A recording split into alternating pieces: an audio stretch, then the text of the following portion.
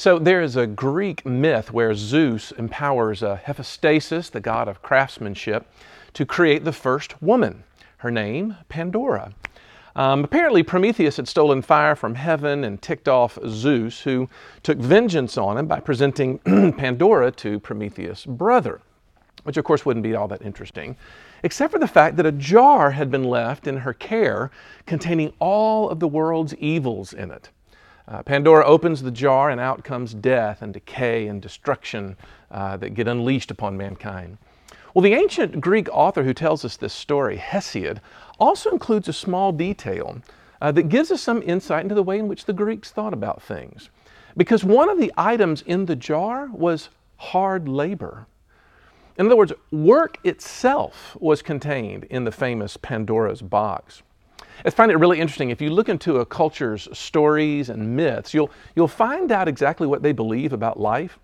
And for the Greeks, and of course for the Roman culture after it, work is an evil to contend with, something to be endured as a hardship in life. And it just occurs to me in looking at those old stories that human beings have a strange relationship to work, don't we? And depending on your time in American history, you'll realize that Western ideas of work are almost always negative. I remember my dad being regularly irritated with the 1970s economy as terrible as it was. In the 1980s, we were working for the weekend. And even the present generation, who has its own quirks about work, actually may not be what you think.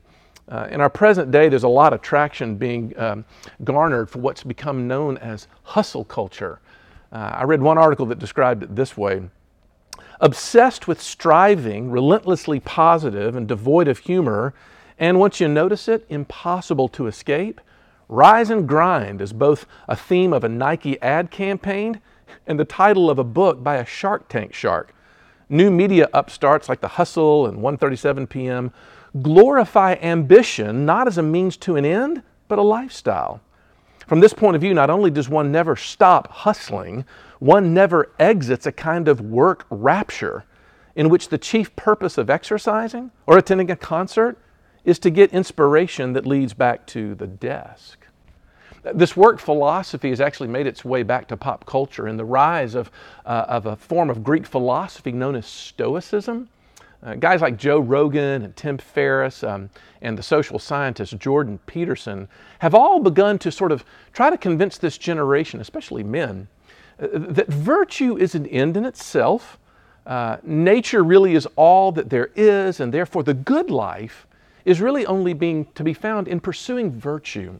And by voluntarily experiencing deprivation of worldly comforts and kind of walking away from these arbitrary ideas of happiness and sadness as being the only motivators of human behavior. Well, the net result of this is these guys become these, power producers, totally intense about their philosophy and their perspective. And of course, they can't help but brag about their latest natural supplements that they're taking to push their effectiveness beyond what they thought was possible.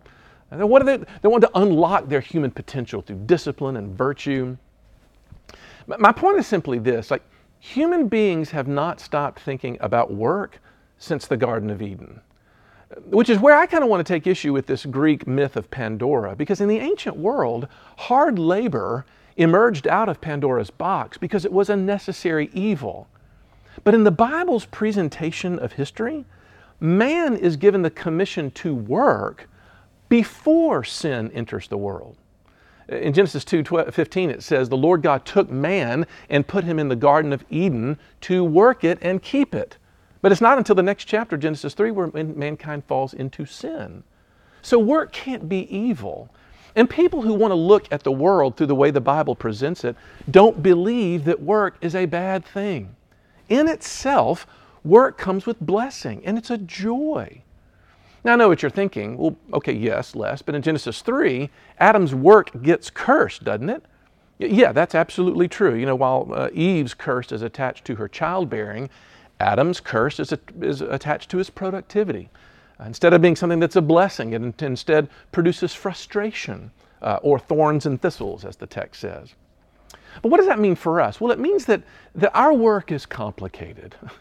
It was created for good, but it was cursed.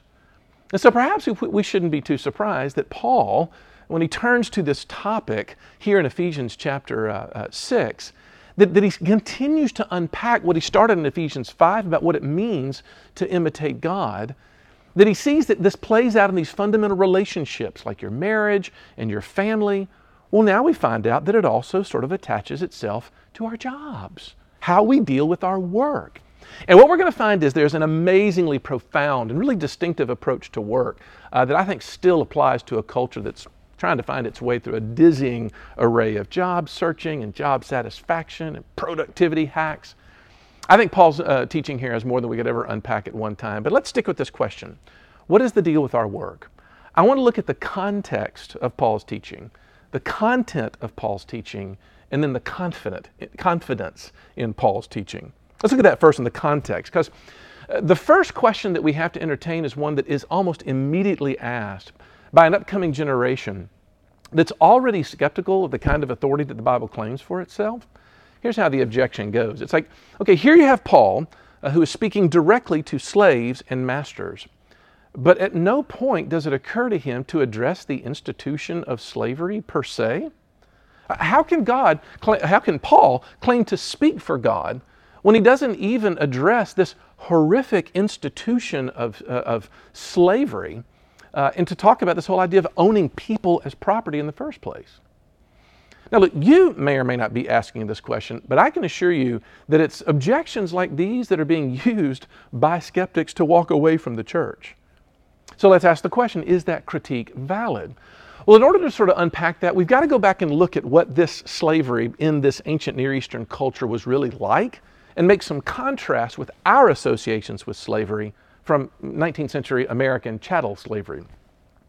First of all, I think it needs to be said absolutely clearly that the Bible absolutely condemns the enforced slavery of the 18th and 19th century among American colonial states. It was expressly forbidden in Scripture, and it comes in places like Exodus 21:16, where it pronounced literally the death penalty on kidnappers, or what older translations called man-stealing. It says in that passage, whoever steals a man and sells him, and anyone found in possession of him, shall be put to death. The slave trade in pre-industrial American economy was built upon man-stealing and transportation of Africans across the ocean for trade. So there's no sense in trying to make the Bible somehow sympathetic, much less permissive, of what happened in the early years of our nation's history. The question, though, that we have to ask, though, is this. Is that what's going on in Roman culture at the time of Paul's writing? And the answer is not exactly. The first thing about that culture of slavery was almost universal during the time of Ephesians writing. One researcher that I read was estimating that there were close to 60 million slaves in the empire alone. And of course, they were the bulk of what we would know today as blue-collar workers. Slaves were domestic workers and manual laborers. They were educators. Believe it or not, they were doctors. They were teachers. They were administrators. And it turns out there were two ways to become a slave. The first one was if you were a citizen of a conquered nation. Secondly, you became a slave if you acquired a debt that you couldn't pay. But what's really interesting about the literature of the day was how little anyone questioned the economic arrangement of it all. It was just a fact of contemporary life to the Romans. So much so that one researcher said this: the institution of slavery was a fact of Mediterranean economic life, so completely accepted as a part of the labor structure of the time that one cannot correctly speak of the slave problem in antiquity. This unquestioning acceptance of the slave system explains why Plato, in his plan of the good life as depicted in the Republic, didn't even mention the slave class. It was simply there. Now, what was a matter of some discussion was the treatment and characterization of slaves. To the ancient world, the slave was property, chattel. Aristotle was the one who was quoted as saying, "A slave is a living tool, just as a tool is a living slave." I mean, throughout every aspect of that society, slaves were dehumanized. They were whipped and imprisoned without representation. We got records of them being beaten, having their teeth knocked out, even crucified. But of course, as in any society, those depictions were never pictured as absolute or universal. There was lots of evidence that there were some slaves that worked as indentured, for certain periods of time before they were released of their obligations. Or they stayed with their families and homes that they were accustomed to serving because it was a good and noble life to lead. But it's into this institution that Paul is speaking. And so we begin, I think, first of all, with the shock that Paul was addressing this underclass at all, much less with all this egalitarian fairness. In other words, Paul speaks to these people as if they were functioning and accepted members of the body of Christ, just like their masters. In fact, John Stott makes the point that each of these 4 verses where he addresses slaves, he speaks about Jesus in each one. Look at verses 6 and 7. Paul says, to serve not only by way of eye service as people pleasers, but as bondservants of Christ, doing the will of God from the heart, rendering service with a good will as to the Lord and not to man. The point that Paul's driving home is that a slave should look at their lot in life as if it's Christ-centered. Their old perspective that they were languishing under, it's changed. Their horizons have broadened, and therefore the service that these people were rendering and performing was no longer just for their master to do something to keep them happy with you, but rather now it's done for Jesus, who has revealed to you his passionate delight in the cross. So what does all this mean? Well, simply stated, Paul is not mentioning slavery. Paul's not mentioning slavery as an institution in general. Doesn't mean that he was condoning it, much less its abuse. Instead, what he does is he goes into the hearts of the players in that institution, and he calls for a transformed living. Because if you think about it, Paul's congregation in Ephesus, if they take his advice and they begin to lead this spirit-filled lives as spiritually reborn Christians, the institution of slavery, it would have morphed into something very much like a healthy economy, devoid of any kind of dehumanization that often comes with institutions that grow corrupt like that. I think, frankly, it's irresponsible to walk away from the Bible just because Paul doesn't address the social norms of his day regarding class conflicts. Perhaps Paul did in other places on those topics, but here, for his favorite church, he introduces this principle that's so powerful and shattering that it would eventually undermine the very institution at its core.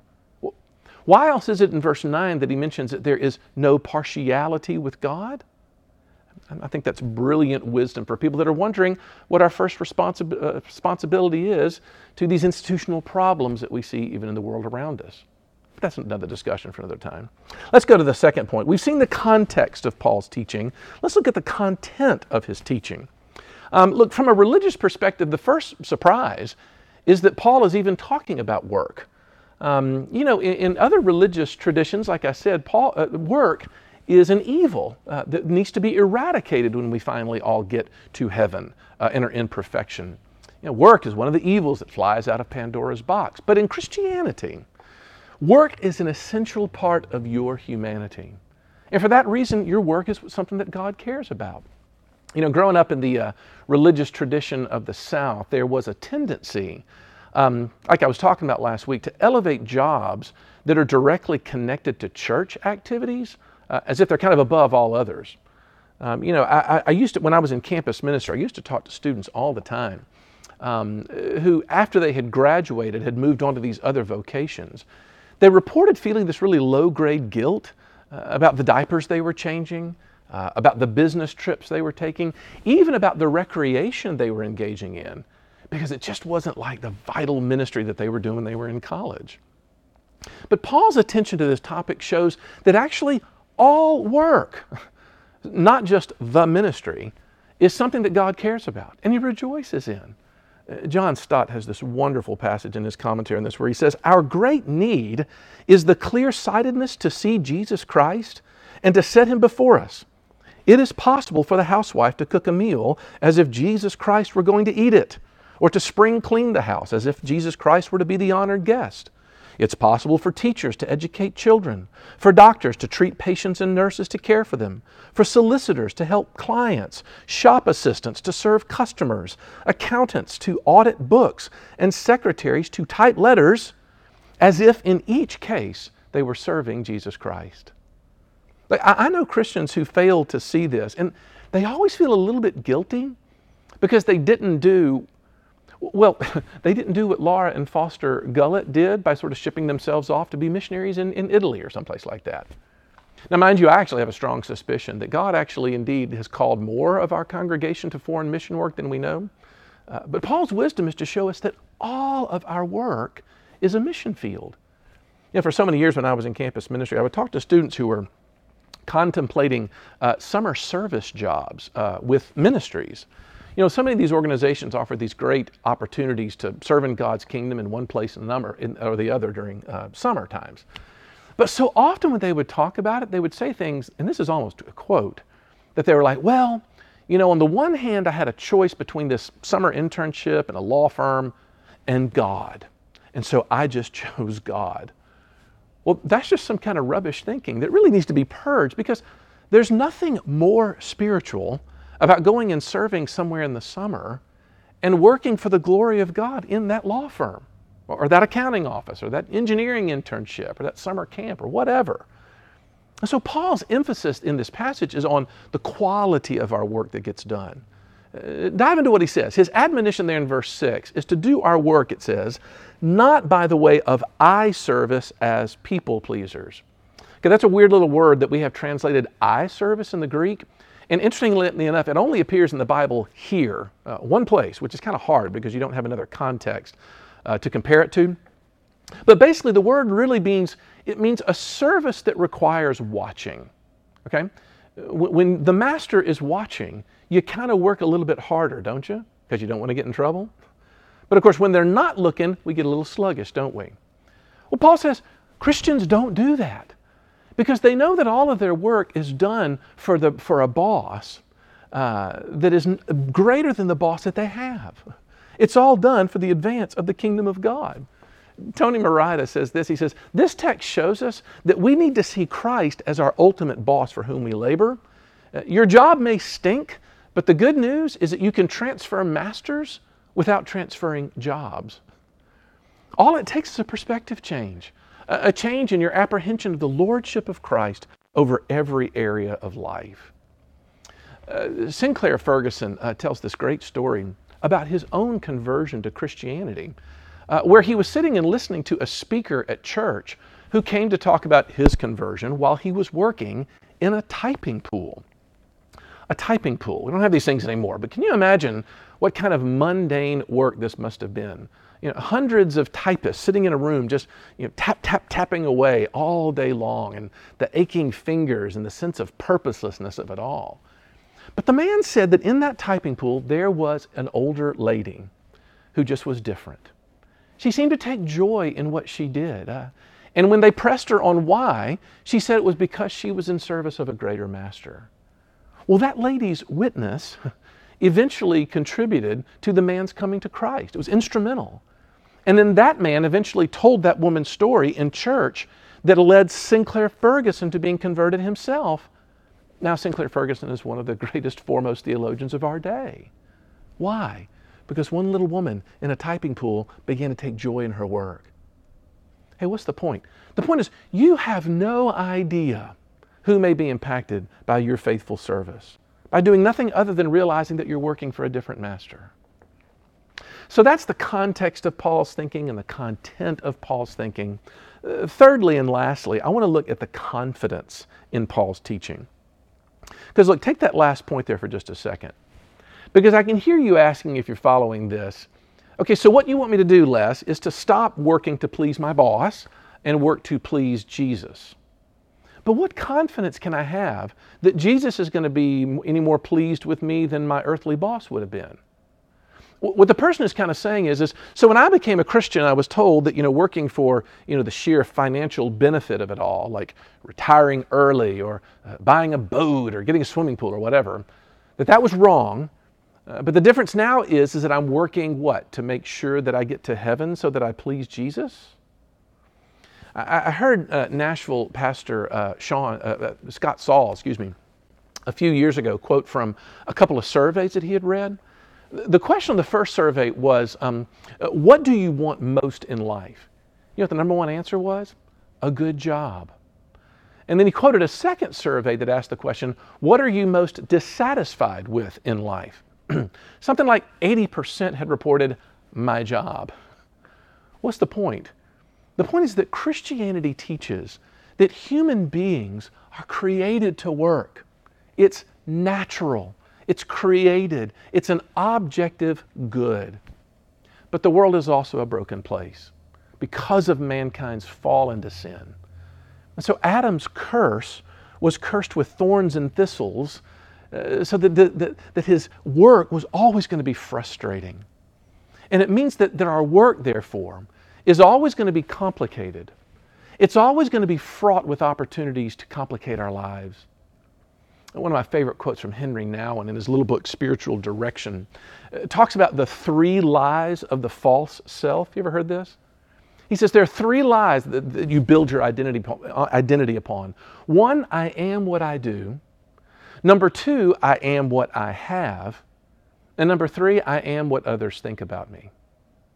The point is this: your work has this ability to unveil something very profound about your spiritual state. Because in sin, man's work becomes a program of self-salvation. Your work becomes this false identity that conceals what God has actually made you to be. And until that conflict of identity gets resolved, your work is always going to be a tyranny and not this joyous adventure of discovery that God's made it to be. So the resolution, I think, though, gets put to us very succinctly there, especially if you frame it in those terms, in places like Romans 4. Look at what Paul says in verse 4 and 5. He says, now to the one who works, his wages are not counted as a gift, but as his due. And to the one who does not work, but believes in him who justifies the ungodly, his faith is counted as righteousness. Now, mind you, there Paul is talking about working for righteousness, to be pleasing to God. But isn't that what we're talking about? As long as your job is a sophisticated system of self-justification, it's going to kill you. You'll either be proud of how you've crushed the competition, thereby wasting away your soul, or you'll slave away until one day you die at your desk. But Paul says this. He says, to those who do not work but believe, then their trust in Christ brings about a righteousness that they wanted from the beginning, that they were seeking in their work. In other words, Paul calls for us to work for our earthly bosses like we were working for Him, for Jesus. But Jesus is not like our earthly bosses. Why? Because we don't work to please Him. That's what Paul's saying. He's already been pleased by His atonement for sin and His imputation of righteousness at the cross. In other words, we work for joy that we have in Him, not to get His acceptance out of Him. That's different. It's night and day. And the transformation that has happened is in slaves and in bosses, because we no longer have to prove ourselves by our work. In closing, I found a great story from the late theologian R.C. Sproul in his little book called The Search for Dignity. And he was discussing a phrase that he had heard from a guy named Wayne Alderson, who apparently was a pioneer in management labor relations. And he was describing a term that Alderson used called dropping his head. It always occurred in a sentence like this. It was like, the supervisor comes in and drops his head. And at first, Sproul had no idea what it meant. But one day he said he was in a hospital. And he was standing out in the hallway, and he looked up the hallway, and there was a man coming down the corridor pushing a cart of soiled laundry, a housekeeper. But he was cheerful enough, and as he walked up, he saw a nurse down the hallway. And the nurse, of course, just moments before had been very alert in the doctor's presence. But she saw this guy coming and walking forward. Well, just as the custodian kind of raised his head to sort of smile and let his face brighten to greet the nurse, at that same moment, the nurse tilted her head forward and stared at the floor as he walked by really briskly. And Sproul said all of a sudden the man pushing the cart, this custodian, his face lost all of its cheer. His pace became very slow, much slower, and he just continued on his way with his laundry. And suddenly Sproul understood what dropping the head meant. It was a refusal to acknowledge the other person. It was like saying that the other person was invisible, that they didn't count. Look, my premise this morning is that deep inside of our hearts is a fear that the God of the universe drops his head as we face him in our conscience, or as we face him in our prayers. In other words, we begin to think, what if he treats me the way in which I treat others? But look, if there's anything that the gospel that Paul has been unpacking in the book of Ephesians is teaching, is trying to get us to ask, but what if he doesn't?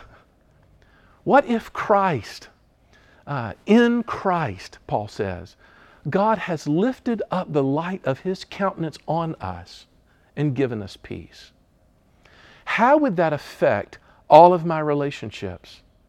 And not only my relationships to my marriage and to my family, but also to this thing that occupies the bulk of my day, which is my work.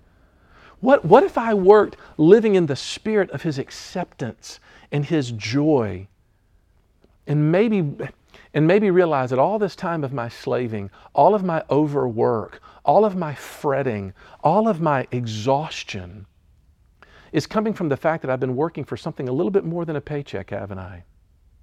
I've been working for something that only the gospel can satisfy. That's what I think Paul is saying. And how much of a transformation would it be in us if we started to think that way about our jobs? That's something worth praying about. Let's pray. Lord Jesus, then give us the grace to see very differently. Our jobs can be such a tyranny. Many of us now are struggling with them because oftentimes we don't like them. Oftentimes we feel stuck in them. Oftentimes we feel frustrated there because of antagonisms that come from every single quarter, it seems like. Father, they're just hard.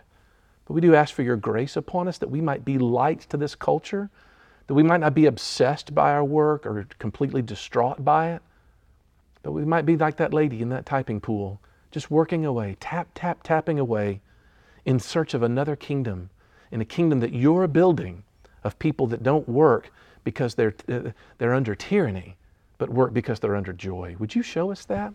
For we ask it all in Jesus' name. Amen.